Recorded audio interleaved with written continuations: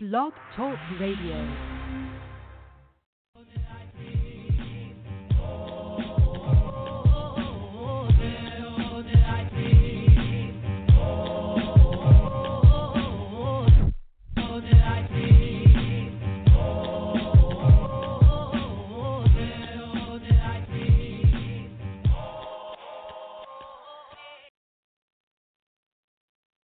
What's going on? What's going on? Welcome back to another segment with I Thought I Told You.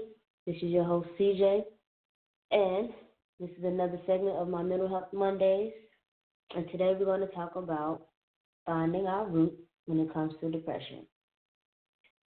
So I kind of want to pose the question, right? If we got to the root of all our problems, our pains, our wounds, anything that leads us to a place where it breeds hopelessness and despair, a place where darkness is the light. All right, so I just quoted Rihanna from Disturbia. Her lyrics from Disturbia. The whole darkness is the light. But basically, like the point of it all is that there's always a root cause to everything, to those wounds, to those pains. There's always a root cause. So today I want to get into the root causes of depression. And from this, we're going to discuss some of the kind of the main root causes. Now, with depression, it's kind of tricky. There isn't a singular thing you can point to. Okay, say this is a sole cause of depression. It doesn't necessarily work like that. And a lot of these causes, they are situational, hormonal, biological, seasonal, kind of we talked about last week with seasonal affective disorder or seasonal depression. And you have the interpersonal, and then it's one that I want to introduce, you have the existential. So I want to start with situational first. And that's usually caused by a lot of external events. So when we say situational, we're talking about the death or loss of a loved one. Dealing with that grief within itself is enough to kind of just overtake a person. And it just becomes too much to bear. The grief alone, it leads you to that depression. For a lot of people, dealing with that loss and grief of a loved one, it's enough to kind of send them to that place. And it increases that risk of depression. Now, I also want to talk about abuse, especially within the past. When we deal with abuse, we talk about physical, sexual, and emotional. And then when you're dealing with that level of trauma, it increases that vulnerability for depression. And especially when you let's say we're talking about for children that deal with that level of trauma and abuse, they're more likely to fall into depression, especially dealing with adulthood. And one thing I want to point out as well before I get to another factor is basically bullying. Bullying is definitely on the rise as far as depression. Bullying has kind of been to the forefront. Now, it's always been there, but bullying also is another key factor in terms of when we say situational, when it comes to depression. So other factors, we talk about job loss, finances, even the risk of being evicted, getting divorced. There's problems and conflicts within the family. A lot of times we're dealing with substance abuse, drugs, alcohol, and also being isolated. And just the sheer fact of being isolated. So you also have a lot of those come into play when we talk about the situational factors. Now I want to move on to the biological causes. And a lot of that is triggered by our own genetics. And we may have a family history of depression. And that's another thing that kind of can get overlooked, because I'm going to be honest with you. Like,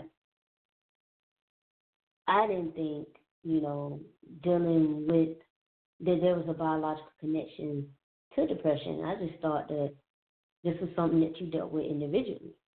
Little did I know that having that familial history, that having that lineage of depression within your family can very much affect it. So I know for a fact I was ignorant to that because I didn't think, I was like, what, now what does that have to do with me? I'm my own individual person. No, genetics plays a key factor in it. Then I want to get to the intrapersonal causes, which when we say interpersonal causes, that comes from these beliefs and these perceptions that we have about ourselves. It's like that feeling of not being good enough, like you're just never enough. You're never good enough.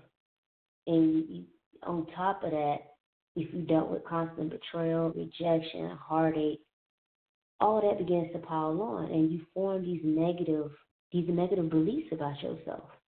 Oh, this is always going to happen to me. Or no, nothing good happens to me. And that kind of snowballs. That snowballs, and you begin to form these negative perceptions that you have about yourself. And that also leads to the low self-esteem, low self-worth, and that kind of snowballs, all that kind of, it's like an avalanche rolled up in one.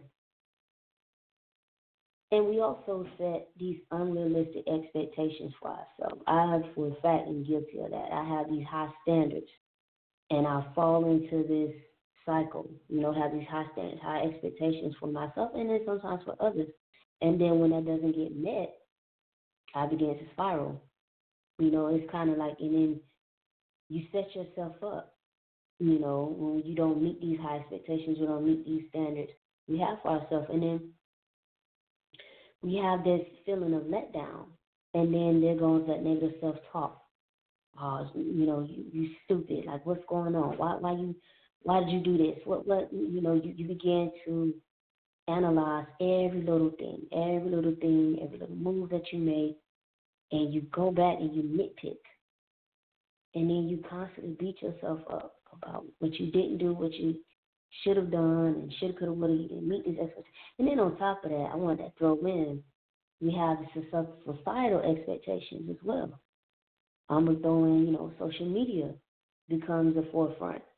We see a lot of, things on social media. And, for example, Instagram. You see some people getting married, some people coming up into their careers, are successful, and you thinking like, oh, man, dang, you feel like, something's missing within you. You feel like, what am I doing in my life? And there, you have that comparison with these people on social media, and you never know what they might be going through. Everybody have their own journey. But then you begin to compare yourself, and that goes back to these expectations that you have. And, not living up to it. And so when you see that online, you're thinking, man, what am I doing in my life? I'm not doing enough in my life. And that begins to ensue, and that begins to perpetuate that cycle. And then here comes that negative, harsh talk. And that begins, and then, thus in turns that cycle, that wheel. Now I want to get into my fourth point, existential depression. Now, existential depression is basically having that lack of meaning, that lack of purpose, and that connection to our soul. Why would I bring this up? So I say that because you have this feeling of emptiness, the feeling that most things in life are meaningless, like, what's the point of life? It's like you having these deep thoughts about your entire existence, your purpose and your meaning. Why was I born? What happens after death? Why am I here? What is my purpose? And whatever your faith or belief is, you tend to ask your God or, whatever your faith is, why did you create me? What's going on? What's the point? And that feeling, you also, the feeling of being misunderstood. You feel, disconnected from others in society. You starting to feel like you just don't belong altogether. And at this point, you try to find anything to fill this void, to give your life some kind of meaning and purpose. And it's like you on that cycle or path just to find some type of meaning and purpose. But until then, you find these distractions and voids and anything to fill that void. Well, bringing up existential depression, that's important because that kind of deals with more so the soul and, that feeling of lack of purpose, lack of belonging, lack of meaning with our lives. So I continue with depression. We discussed it last week with the seasonal depression, but I want to continue with depression because essentially, well, for one, we're in the season where it begins to heighten. It rears its ugly head the most. We're in the winter seasons. Winter, it's perceived as quote unquote dark, especially in a lot of areas where you don't see sun at all. And depression is like the top factor. I want to point out, more importantly, so not just the seasonal, but depression leads to suicide. Approximately 90% of those that commit suicide have a mental illness. And guess what? Depression is the top factor. Now, at this point, you think suicide is the only way out. You just want the pain to go away. And for those loved ones, some of the signs to look for when you feel like someone's about to take their own life, someone's about to attempt suicide, I know for me, one of the main things I notice is that if a person's already have a plan in place, they already know what they're going to do, they have this plan in place, boom, boom, boom, boom, this is how I'm going to go out.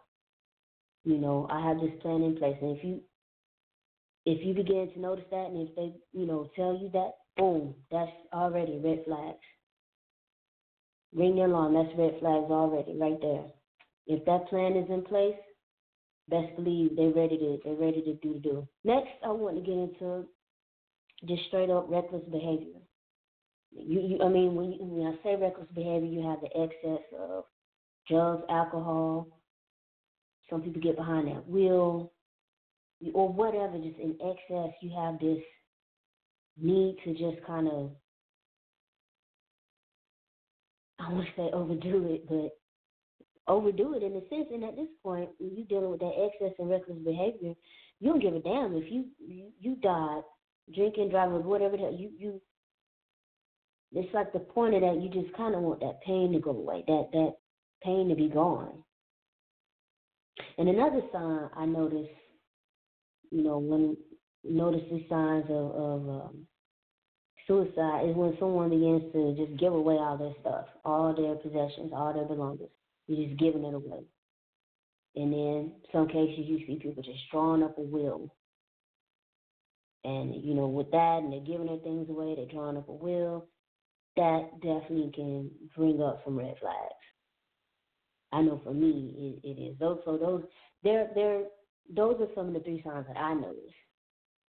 More importantly, with all that said, if you do notice those red flags, please contact 911 or any local emergency.